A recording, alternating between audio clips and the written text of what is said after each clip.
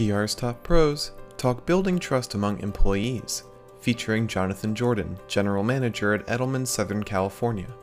And here's your host, Doug Simon. With its trust barometer, Edelman has really set the standard of research into trust. And now you've got new research out that talks about building trust among employees. JJ, can you share some of the top line results? Yeah, happy to. And first of all, thanks for having me on, man. If I take a step back and I think about the trust barometer, we've been studying this topic of trust for over 20 years. I think we're in our 21st year. And we have this annual trust barometer that comes out. I'll tell you, with the year that we had last year, between Black Lives Matter, between COVID, between the election, I want to say we had probably 5 or 6 special edition versions of that. And we've continued to look at this more regularly. Our most recent study was focused on employees. And if I, just sort of take a look at what we've seen over the years, back in the 80s and some of the 90s, shareholder value was the most important thing. And as a stakeholder, it was all about that investor. I feel like the pendulum has swung back, where today, really the employee is the number one stakeholder. And so we just released this interesting study focused on employees as a stakeholder. There's a lot of takeaways, and I would encourage everyone, if they have a chance, to go check it out. We just released it this week. There's a few things that were eye-opening. One is that there's this continued distrust. There's also what I would call a heightened expectation from their employer. And so, right.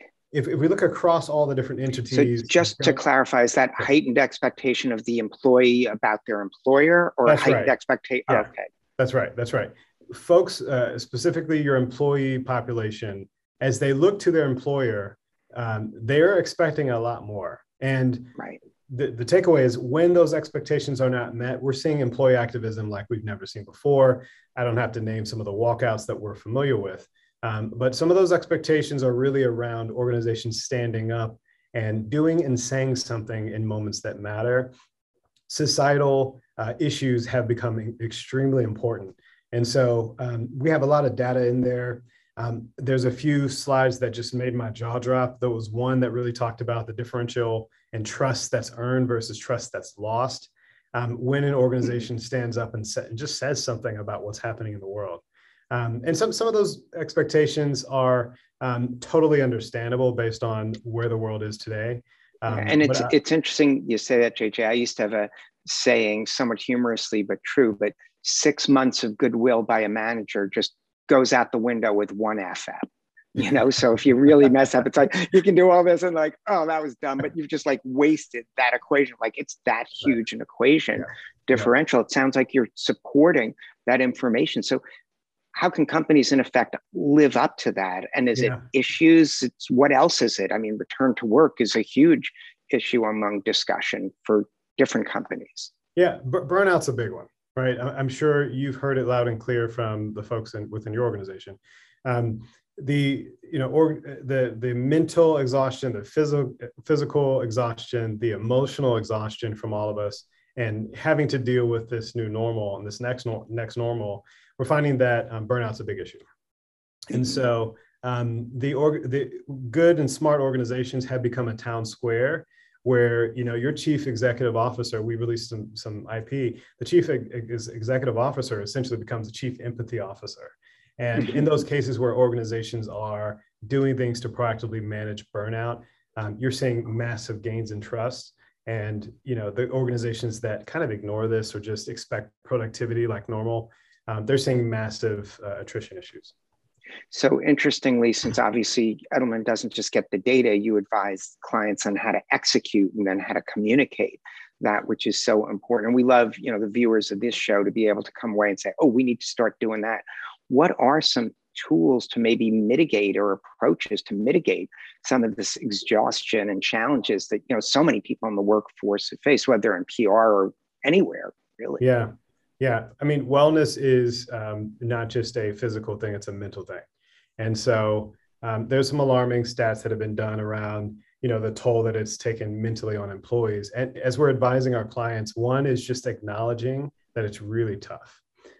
We've also advised a lot of our leaders to listen versus tell. So like, we're quick to jump in to try to solve what we think makes the most sense. But most of the time, your employees want to be engaged in a conversation about what would be helpful to them. Right. There's a lot of tech clients that we have that are doing some really cool, innovative stuff. Some companies are literally just saying, everyone take a week off, just do what you have to do to kind of get back. I really like what Google just released. They released a manifesto essentially saying, it's okay to turn your camera off. It's okay, to take a walk in the middle of the day. And they have this whole list of things.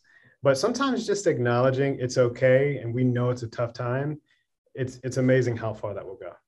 Yeah, it's interesting because the work from home piece for those fortunate enough, and early in the pandemic, the Wall Street Journal thought 38% of workers could potentially be working from home, but that's sort of getting rid of the commute and having more of that flexibility, and lunches walking over to your kitchen, for a lot of workers, that's really helpful because one, they're getting this extra time in their day and they're in a comfortable environment. That was so important. Now, you're also general manager of the Edelman LA office. So what are some of the issues, challenges, and opportunities you're seeing in such an important and high profile role? Yeah.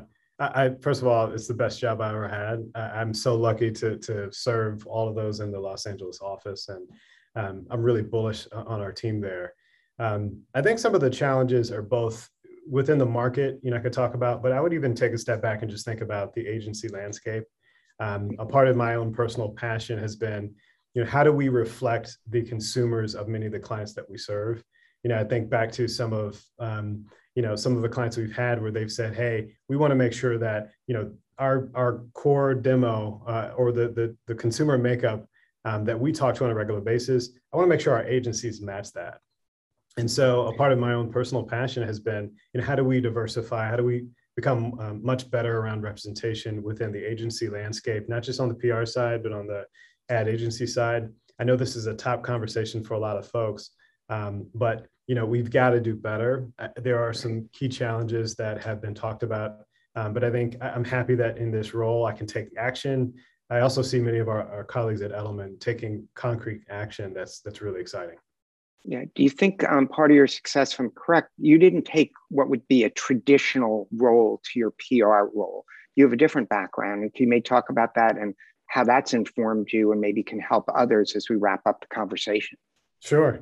I'm not a traditional, if you look at my background, you'll say like, why is this guy at Edelman, or how did he get there?